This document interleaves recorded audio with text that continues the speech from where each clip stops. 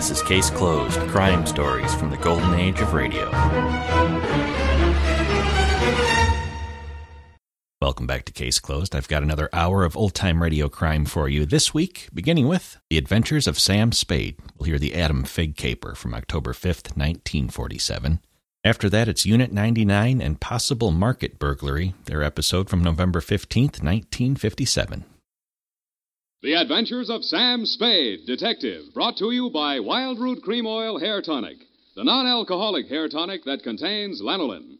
Wild Root Cream Oil, again and again the choice of men who put good grooming first.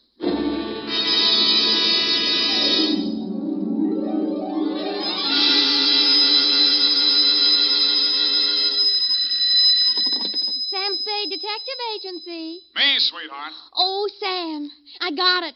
Got what, my pet? A bank book, Sam. Well, you must advertise in the Lost and Found right away, Effie, and find the owner. There might be sickness in the family. Oh, but it's your bank book, Sam. What? Uh-huh, it has your name on it. Samuel Spade, account number 4. It's a forgery. Somebody's trying to pin something on me. Lock it up and don't touch it until I get there. Oh, all right. Did you make a lot of money on this one, too? Got the check right in my pocket, $500. Oh, Sam, we're making more money than a movie star. Well, almost. And all honestly, too. 600 last week and 500 this week. Yeah, how about that? And Life gives a 3-page spread to I Spy Moulton. But we mustn't let it turn our heads, Effie. No. We gotta stay in there pitching.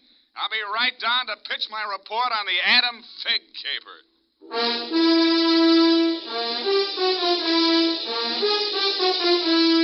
Dashiell Hammett, America's leading detective fiction writer and creator of Sam Spade, the hard-boiled private eye, and William Spear, radio's outstanding producer-director of mystery and crime drama, join their talents to make your hair stand on end with the adventures of Sam Spade.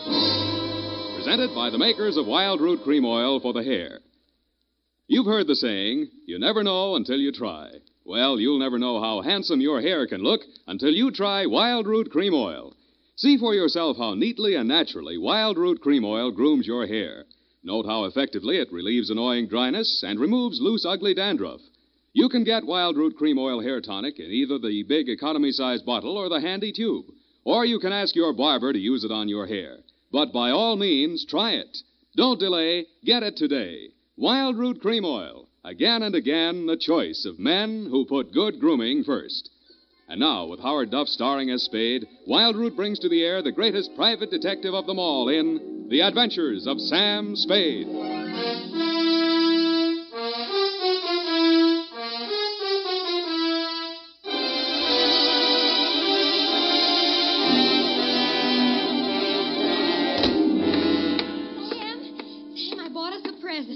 Oh, you're going to love it. Well, we gotta watch these expenses, Effie. There's always something. Yes, but this will be saving.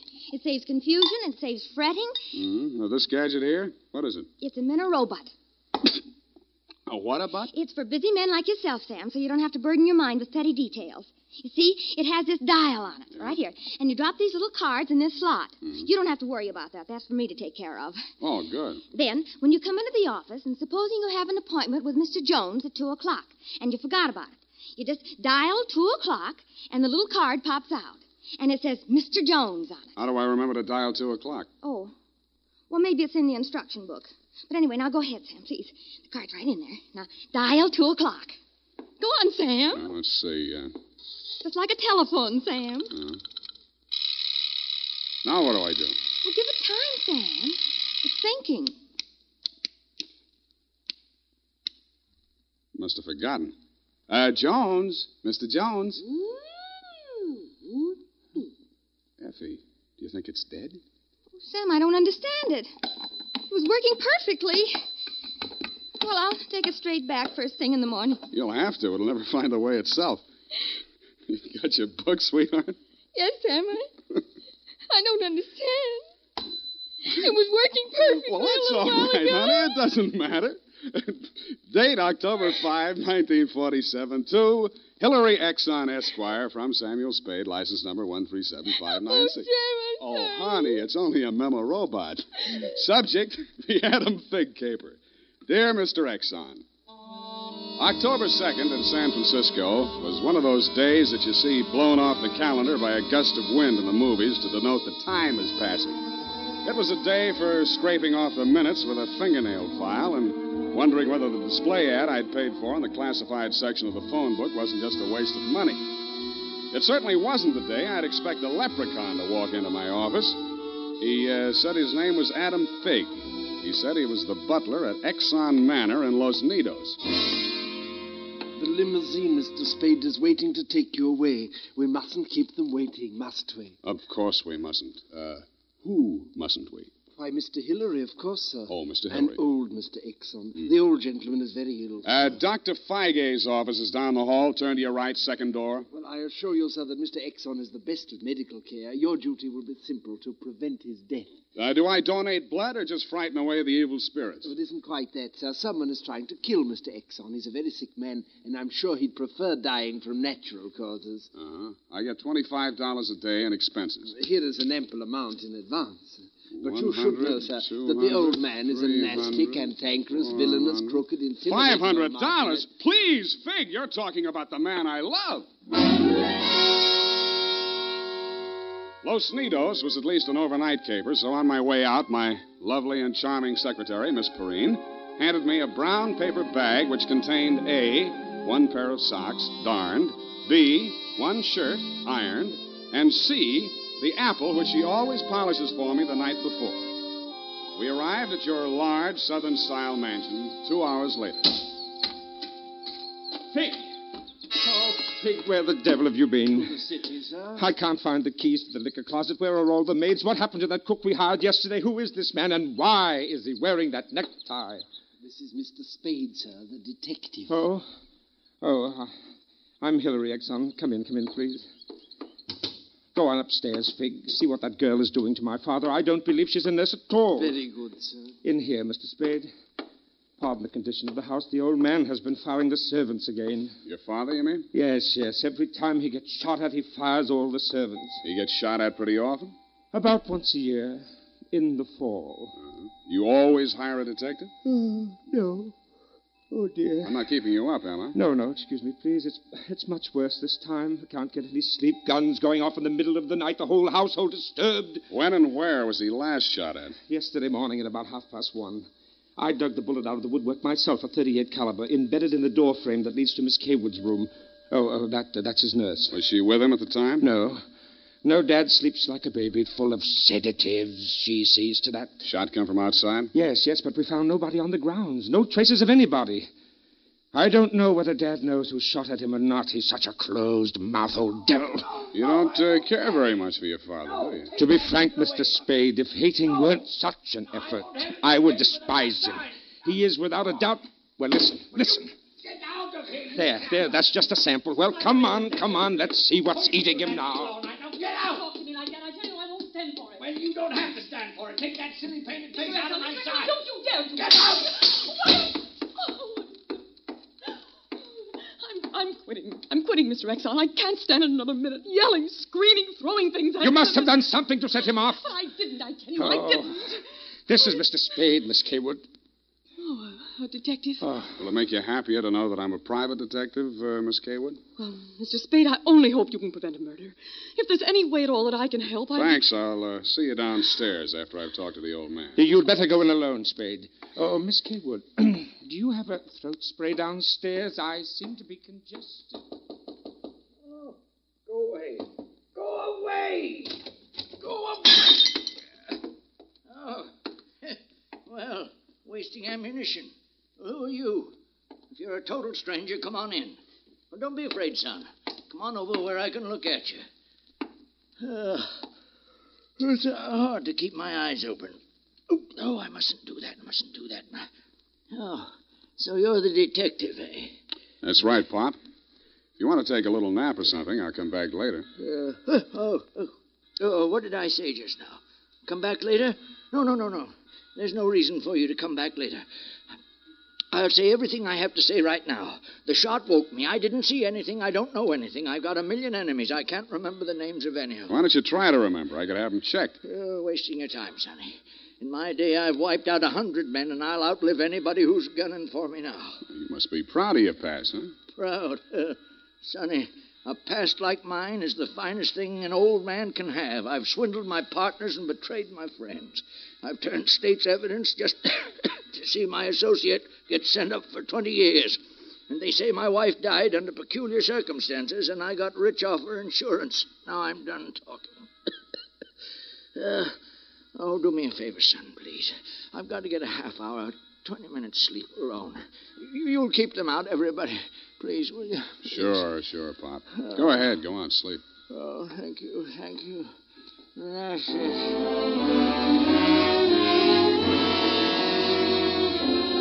He closed his eyes, rolled over, and fell into a heavy sleep. I stood there a moment, looking down at the frail, wasted old body. Then I cased the room.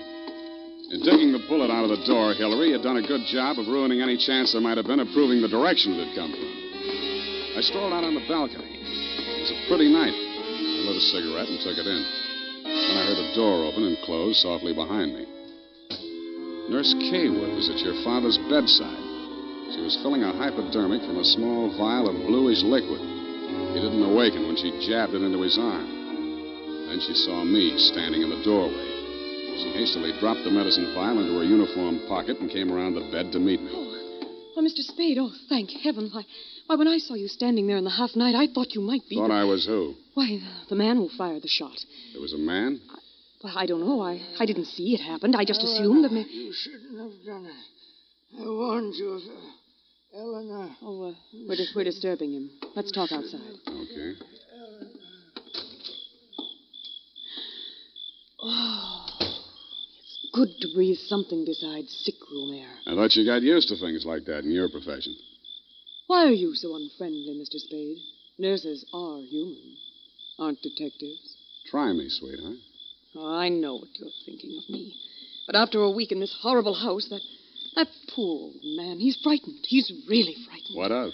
Why, the shots. 38 caliber or hypodermic? Surely you don't think that He's supposed to be under sedatives. The doctor's orders. Sorry, sweetheart. It's my job to suspect everybody. Can't you forget your job, even for a moment? Sure. If you don't mind the fact that I know you're a liar, that I'd make book you didn't come here primarily as a nurse, and what's worse, your act's not even convincing. Oh. Is it that bad, Sam? Yeah. Almost bad enough to be good. Come here. Oh, I hate you.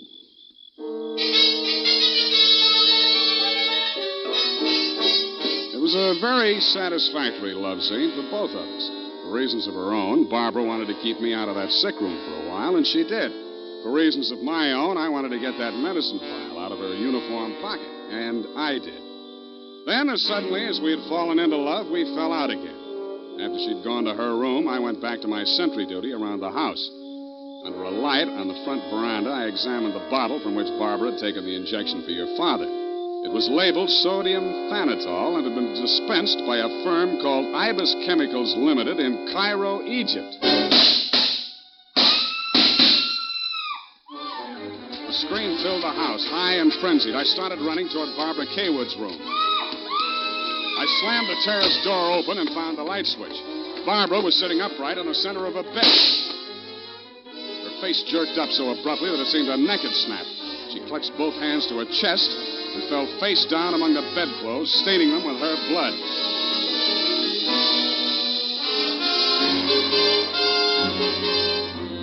I don't know whether I went through, over, or around the screen that stood between her room and the old man's.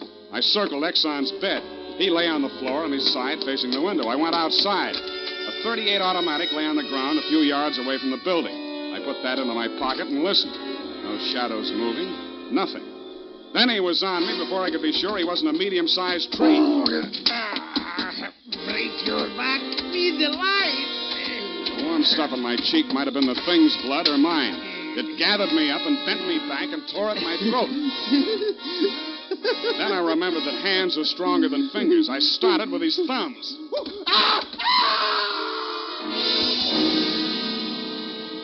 He lay there for a moment, then his huge body began to twitch. He was holding his fingers and sobbing like a baby. I pulled him up to his feet, poked him in the back with the flat of my hand. I followed him through an opening in the hedges and down a long, pitch-dark lane toward the lights of a squat brick house set on the top of a slight rise. As we approached it, a door opened and light streamed out onto the porch. The tall man framed in the doorway was the last person in the world I expected to see. Ah, Marcus, you brought him. Oh, master, very delightful service, but have much pain in fingers. Always complaining, Marcus. Welcome, Mr. Spade. Come in, my dear fellow. Come in. I've been expecting you. Family fortune by blackmailing me. And if you don't remit, Exxon could have you booked for forgery, blackmail, definition of character. Oh, my dear fellow, please. This is most painful. But if I had but the original letter, I could destroy it and go back to the Felt. Ah, the Felt. What happened to it? That fig, that stinker stole it. He burgled my home. Are you taking pot shots at old Exxon? Well, don't be a fool, man. I want Exxon to stay alive. I must find out some part of his life which will have an exchange value that will cancel out what he has on me. By the way, old thing, you met Miss Kaywood. Mm-hmm. At the present moment, she's milking me for $150 a day. Oh? She's supposed to goad the old man, by whatever means necessary, into talking about his past. And that information she is to bring to me. Well, that ought to be easy. Exxon brags about his past. Now, so far, I've learned that Hilary Exxon stole 2 heifers at a livestock show in Abilene in 1906. I feel for you, Captain. That wouldn't get much on the current market, would it? My dear fellow, I've a proposition to make to you. Should you ferret out anything that would be of value to me, I'll reward you handsomely. Well, maybe something can be arranged, Captain. Good, excellent. May I have your word on that? Well, there isn't much time, Captain. I'd better trot on back. I'll show you to the door, sir. And let me warn you, Mr. Spade, for your own good, should you ever hear the thrum of Ibis wings, run, flee. I assured him that I would heed his warning, bade him good night, and started back down the lane in the direction of Action Manor. Business was going on as usual. There were no shots this time, only the scream. When I got to Barbara's room, you and Adam were standing at her bedside trying to quiet her down. Well, Mr. Spade, is this the way you guard the house against intruders? Where have you been? Ask Adam. What does he mean by that, Fig? I'm sure I don't know, sir. I've not left the house, sir. What happened here? Oh, she woke up screaming. She said someone had come into the room and torn off her bandages. A nightmare, of course. Please, I want to talk to Mr. Spade alone. Oh, please go. Adam, you go too. Please, Hillary, you go too. Good. Some questions I want to ask you, sweetheart, alone. Oh, but look here, Spade, look here. She just had a terrific shock. She shouldn't be questioned. The code of detective transcends that of the medical, Mr. Hillary. Perhaps he should have a few minutes alone with Miss Kaywood. Oh, very well, Fig. I suppose you know best. Remember what the doctor said, Miss Barbara. Not too much exertion. What happened, Barbara? Well, it could have been a dream. Somebody was standing over me in the darkness and peering down at me. And then he started to rip off my bandages, and I screamed. And when Fig came into the room and he turned on the lights, he was gone. It could have been a dream, Sam, and I could have been clawing at the bandages myself in my sleep. But you weren't. It wasn't a dream. I've been talking to Captain Sherry. And then I thought... Oh, well, how much do you know? That you've been feeding the old man truth serum to get him to talk in his sleep. Oh. How much talking has he done? Well, plenty. How much you told Sherry? Well, just as little as possible. Why? Because, Sam, if we can keep that old man alive and out of jail long enough to sell what we know to Sherry for what it's really worth, we'd be fools not to do it. What makes you so sure you'll stay alive long enough to collect, sweetheart? Well, because you're going to help me, aren't you, Sam?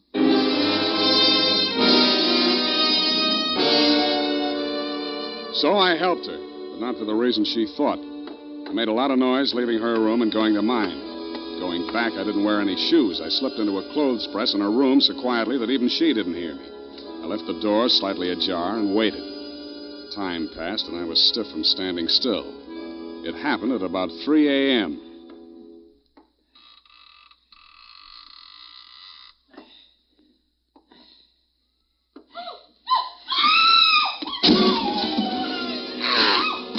Crazy, feverish glare of his eyes told me that the threat of the gun in my hands meant nothing to him. I jumped to his side, twisted the knife away from him, picked him up in my arms, and carried him, kicking, clawing, and swearing, back to his bed. He lay there, breathing hard. Then he smiled. You're a smart one, Sonny. You had me figured out the first time you came in here, didn't you? Not quite, Mr. Exxon. The gun under your window was the clincher. That gun? Sure. I had it under my pillow all the time. I got tired of shooting into door frames. Look, you're dying, Mr. Exxon. There's no use trying to make up stories now. You're right, Sonny. I knew that nurse would sit up in bed after I fired tonight. And then I let her have it right through the screen. Why? You know why well enough. She was doping me up and sneaking in here at night, listening to what I was babbling about. Maybe you weren't saying anything important, Mr. Exxon. I might have, Sonny. I might have.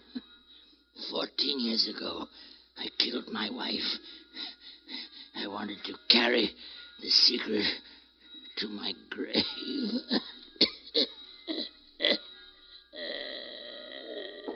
You nearly made it at that. Mr. Spade, what's happened? Is he dead? He's dead. Did he say anything, sir? Did he confess anything? You must tell me if he said anything. I didn't hear him say a word. Well. Yeah, Mr. Spade. Charged with a certain texture, a significant quality. There's a certain smell, yes. Ah, and omen. You can inhale it, sir. Journey thou to Nairobi on the veldt.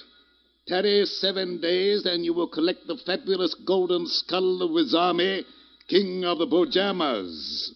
Aha! Marcus! Yes, master. Unhook the hooker. Pack the marmalade. We are off to the veldt.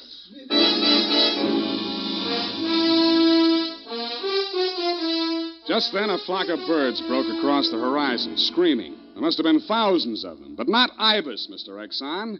Vultures. I suppose if you're going to pay any attention to omens, it's a good thing to know your birds. Period. End of report.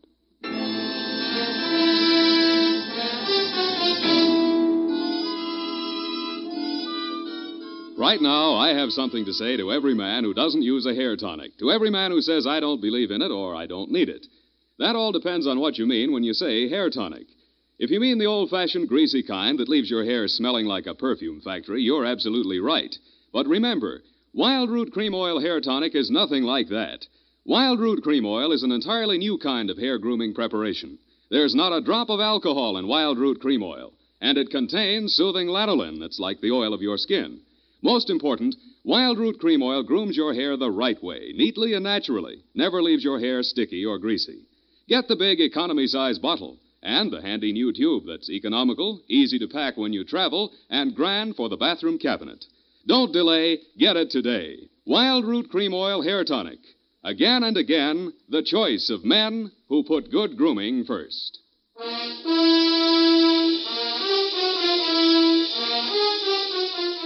Well, Effie, Sam, the memo robot works after all. I told you it would. Yeah, it just takes a little time, sweetheart. Oh, read the card, Sam. Now, you see?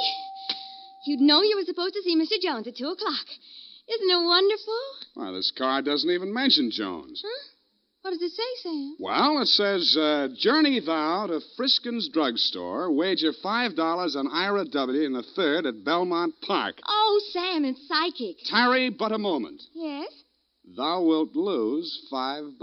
Oh, good night, Sam. Good night, sweetheart.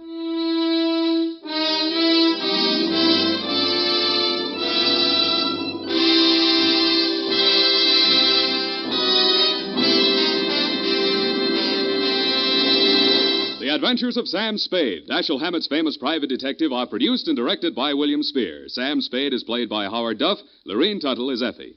The Adventures of Sam Spade are written for radio by Bob Tallman and Gil Dowd, with musical direction by Lud Gluskin. This is Dick Joy, reminding you that next Sunday, author Dashiell Hammett and producer William Spear join forces for another adventure with Sam Spade, brought to you by Wild Root Cream Oil. Again and again, the choice of men who put good grooming first. Smart girls use Wild Root Cream Oil, too, for quick, good grooming and to relieve dryness between permanents. Mothers say it's grand for training children's hair.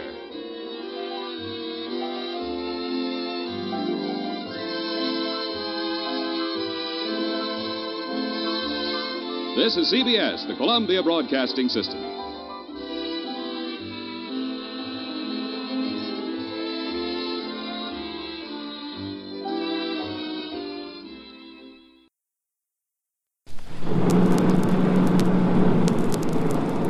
KMA 907, Sacramento Police. Unit 99, are you in the clear? Unit 99 to KMA 907. Unit 99, Sergeant Meredith, 909, in service, on the air. This is Sergeant Dan Meredith of Unit 99 at Headquarters, Police Department, City of Sacramento, California. My detail is to ride in Unit 99, our tape recorder-equipped radio car, and to respond whenever the dispatcher transmits a signal to one of our other units on duty somewhere in the city. At the scene, we make the recordings which we provide for this program. Now, to tell you more about Unit 99, here is our chief, James V. Hicks, Sacramento Police. When Unit 99 takes off on the dispatcher's radio signal, everything which happens is real. What you hear, happened. This is the standing order to Sergeant Meredith, the officer in charge of Unit 99. Get it on the spot while it's going on. And as you listen, this is what Meredith does. Now to Unit 99 and Sergeant Dan Meredith on duty. Unit 4, a 460, now at 56 and H, Henry. Code 2. Units 29 and 31, cover in. KMA 907. A possible burglary in progress at the market on 56 and 8th Street. We're opposite 56th Street on Folsom, not too far away. We better cover in.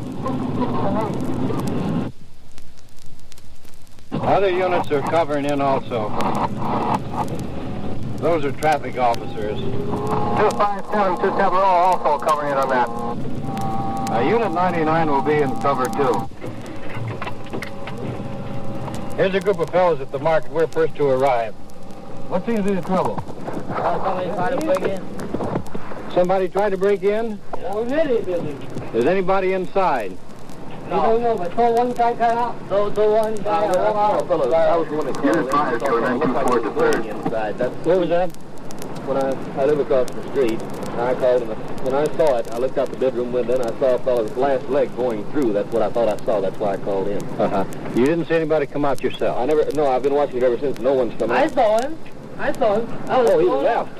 Yeah, he was that way, see? He parked his car over there, see?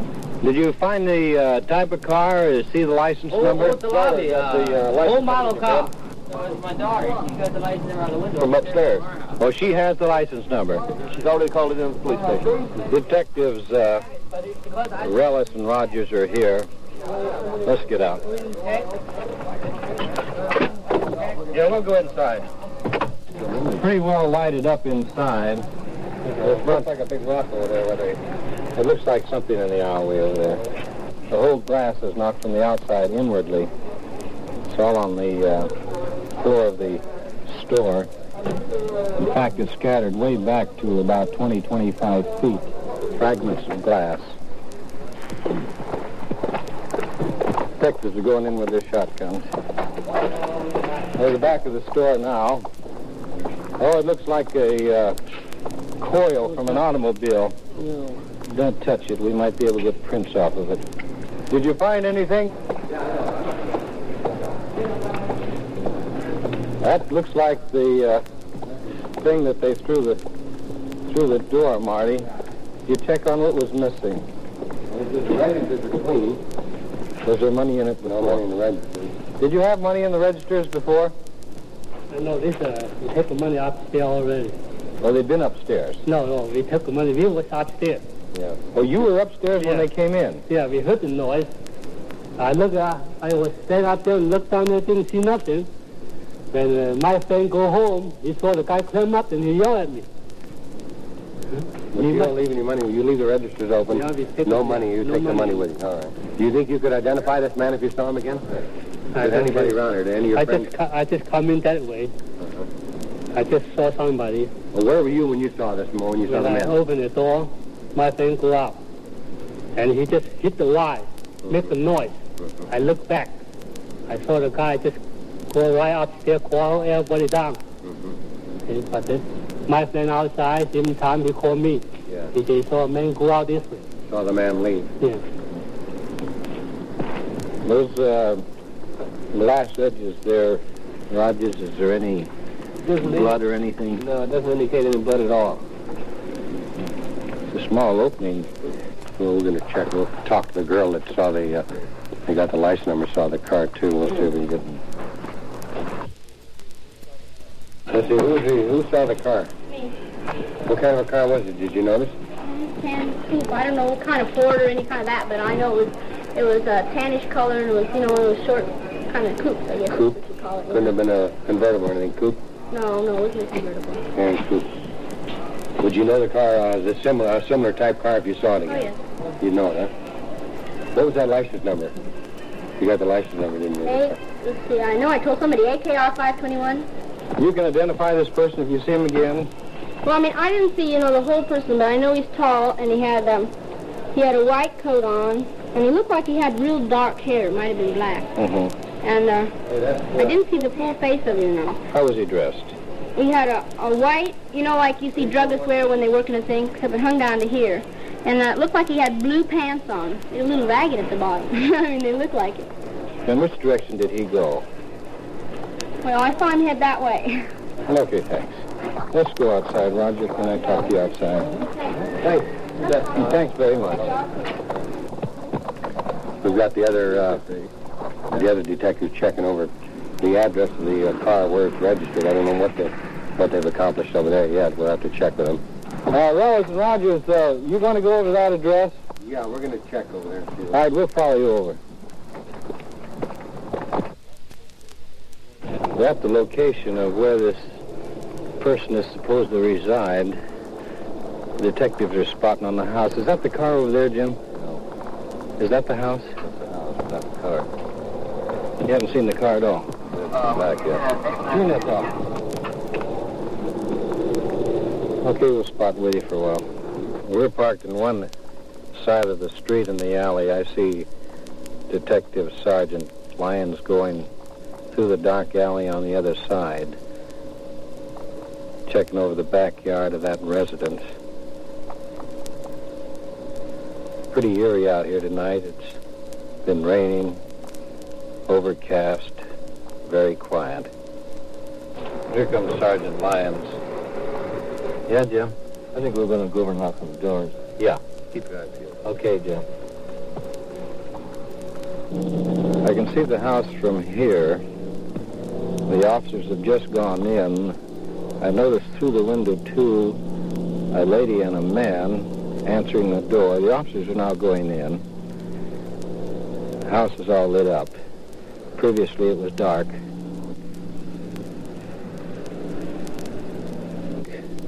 Lights had gone on in the back of the house. We'll stand by and see what the result is.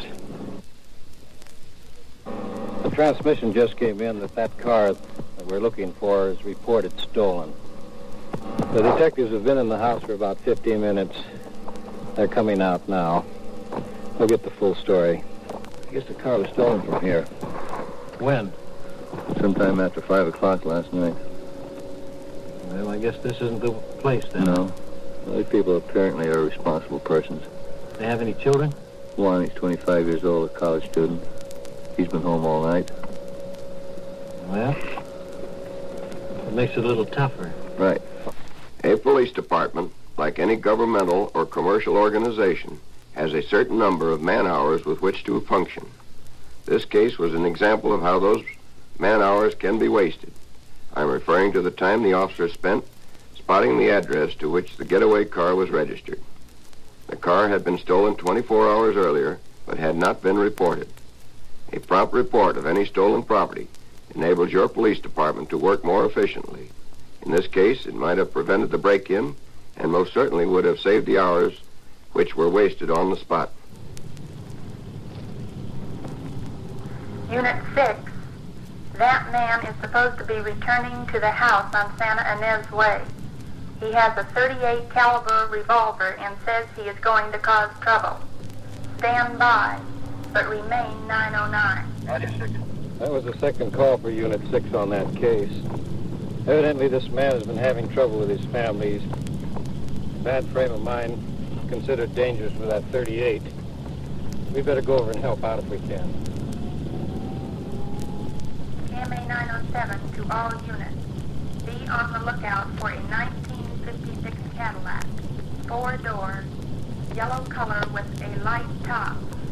The driver is 5 feet 11, 200 pounds, wearing a white shirt and gray pants. He is armed and considered dangerous. KMA 907. That was an all-unit broadcast, giving the description of the car and the description also of the man. We're out around East Sacramento now. We'll cruise the area, see what we can find.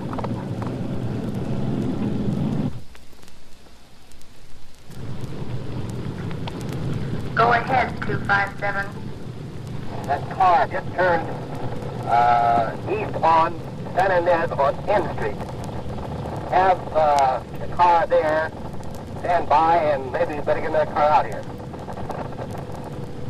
I'll check it and see if I can give you any further information. That's Detective Rogers. He's working alone tonight. We better get back here and help him out. Go ahead, 257. He's going towards, he's on San Ynez, between Folsom and N Street. If the car will come out of the driveway there, they probably can approach him from the north end, and I'll be on the south side, on San Ynez Way. Unit 6, the man has left his car and is walking on Santa Ynez Way toward the house. KMA 907. We're going south on San Ynez. There's the house over there.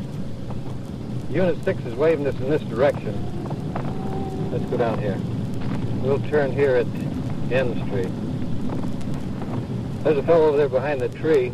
White shirt, heavy build. Looks like him. Keep on going down to the next corner. We'll make a U-turn and come back.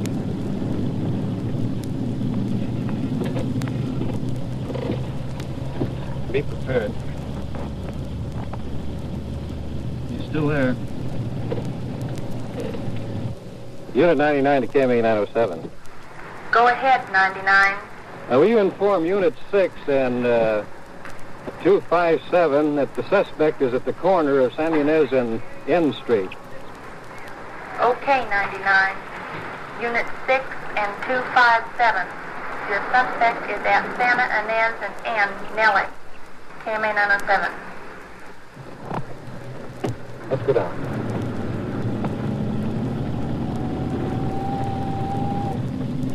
Okay, let's get out. Quick.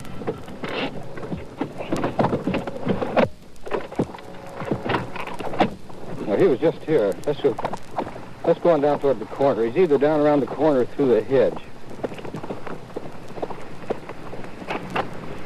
Hey, the officers down there have someone. Looks like him.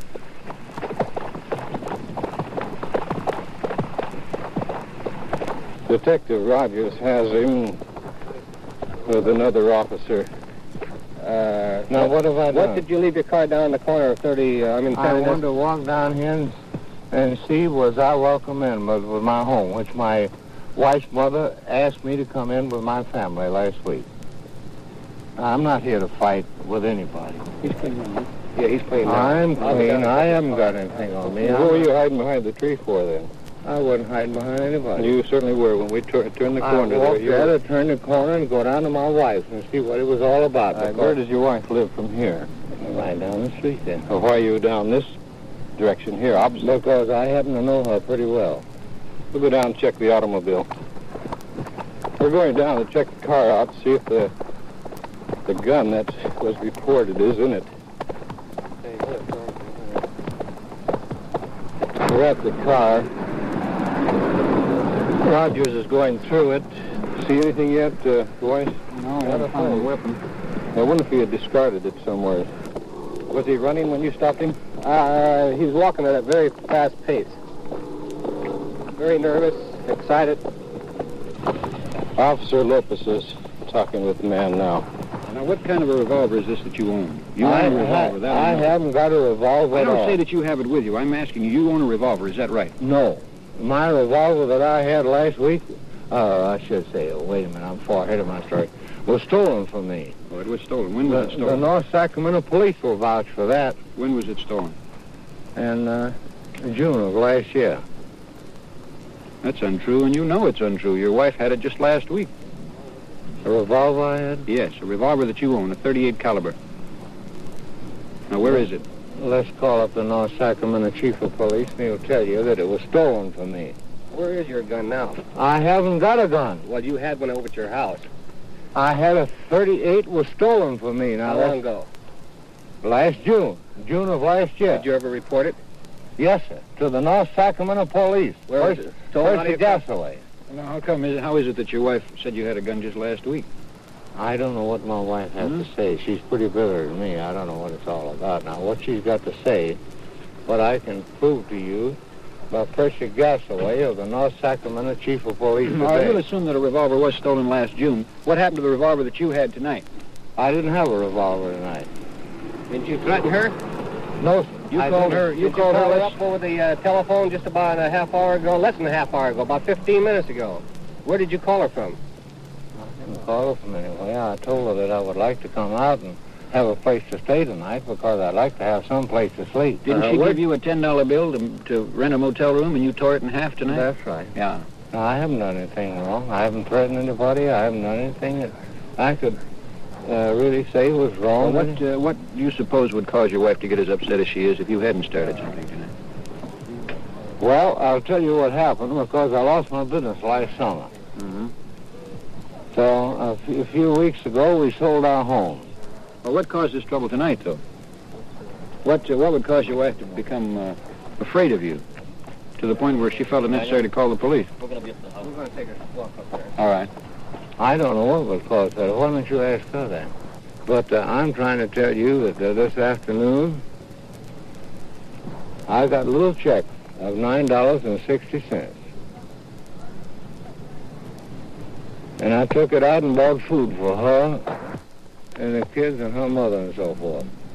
And this is the 5th day I went without a mouthful of food in my mouth. You mean to tell me that you haven't eaten for 5 days? I haven't eaten. Now listen, I want one more time I'm going to ask you, what brought about this episode tonight? Where your wife found it necessary to call the police because of fear of her own and the children's lives? Because, what do you mean, my children's life? I love my children more than anything in the world. Answer the question, will you, please? All right, now I'm answering it. I went out this afternoon on a $9.60 check that I had and bought meat and groceries of all kinds to take home to her and cook me a meal. When time comes, she didn't cook me nothing. Well, just one more question, and we'll stop this. Why did you find it necessary, if you were going to visit your wife on a friendly basis, why did you find it necessary to park a block and a half away from the house? Because I saw you fellows down there and I knew who I had it. You didn't see anybody down there. Yes, there was no police car down there. She had me arrested about 3 years ago for no reason at all. And isn't it a fact that the police were out at your house this afternoon on a call? I don't know. Oh, you were there. You knew about it. Because that's when she gave you the $10, isn't it? Out of my house this afternoon? Yes. No, that's news to me. I'll be truthful with that, officer. Let's go back to the house and talk to the woman. The officers are at the door now. The lady's just come down. What was his reaction? Well, he states he does not have a gun. So. He doesn't have it. He left with it and threatened us. Did you see it in his hand? Oh, certainly I did. He was right here. Yeah, he threatened us because my mother asked him to leave because he's been heckling me all day. It's just, in other words, mental cruelty. It's just one thing after the other. Mm-hmm. So he went out, and he didn't have any money, and so anyway, he didn't have a paycheck, and in the meantime, we had sold our home and came in here and gambled all the money away, so he didn't have any money. About the gun, what kind of gun was it? Automatic? It's an Army pistol, and I think it's a .38. Mm-hmm. Did he brandish that gun before you tonight? Oh, he sure did. Did he threaten your life? Oh, he certainly did. Is it an automatic or is it a revolver? No, it's an automatic. Then over the phone he called a little while ago and he says, well, please to no, please. He says, I'm coming out. And he says, I said, well, you threatened my mother and you can't stay here anymore. I said, I can't trust you. I said, you lied to me and tricked me this afternoon and you came up and he says, I'll get that old lady first. And I grabbed him by his clothes and I tore a button off and I screamed. I thought, well, I'll attract some attention to warn them. And by golly, he turned right around and went out. I wrapped the gun in a piece of paper. And I says, well, get rid of this gun. I don't want it anyway. Did he wrap it in a piece of paper? I did. And give it to him? Yes, because I didn't want the neighbors to see it. Was that gun loaded in? Yes. What do you want done with your husband? Well, gee, I don't think I'll call my attorney. Well, I don't know. I can't go on like this. What else should I do? Well, you can charge him for disturbing the peace, for one thing. Yeah. If you so desire. Yeah. But you'll have to appear against him tomorrow in court. Mm-hmm. Is that your desire? I don't know what to do, because if I do, then he's going to really give me trouble, too. What do you think, Mother? Might as well go through with it and get it over? Sure, get it over with. Okay. I'll be there at 9 o'clock. You'll be there at 9 o'clock. Good night. We're back at the car with Officer Lopez. Manuel, we talked with the lady, and she said that was an automatic. And he had it this evening. He did have it this evening? Yeah. In fact, he brandished it before her.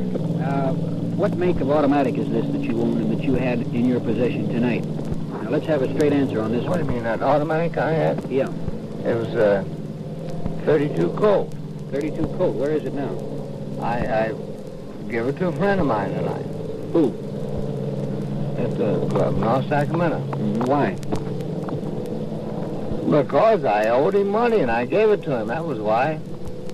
Didn't you threaten your wife with that gun tonight? No, I didn't threaten nobody with any gun because I gave it to him wrapped in an original newspaper that she gave it to me. Did you or did you not threaten the life of your mother-in-law? No, sir, I did not. Yeah, Manuel, she's going to prefer charges against him. She's coming down in the morning and sign the formal complaint. She is now signing the informal complaint against him and was advised. So, next step is to take him in. Yes, we'll take him in and book him in. 32 all right. Come on, get in the car, let's go. You may not have realized it at the time, but that was a close call for Unit 99. A violent man, supposedly armed, hiding behind a tree. And they passed within 15 feet of him in their plainly marked car. Fortunately, he had disposed of his weapon. As happens frequently, the wife refused to sign a formal complaint against him, and he was released the next morning. This is Unit 99 in Sacramento, California. These on-the-scene tape recordings were provided by the Sacramento Police Department and were made on duty by Sergeant Dan Meredith in Unit 99. Your host is Chief James V. Hicks of the Sacramento Police Department. KMA 907, Sacramento Police. Unit 99, are you in the clear? Unit 99 to KMA 907. Unit 99, Sergeant Meredith, 909, in service, on the air.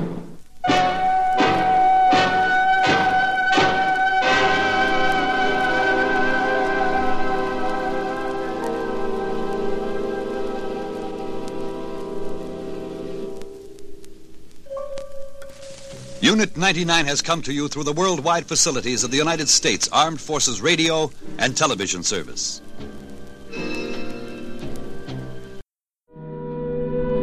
That's Case Closed for this week. I hope you enjoyed it. You can find more from Unit 99, Sam Spade, and thousands of other old-time radio episodes at relicradio.com. You can also listen to our Shoutcast stream there and donate if you'd like to help support this and all of the shows. It's how these shows keep coming to you every week. To those who have helped out, thanks for joining me today. Be back next Wednesday with another hour of Case Closed.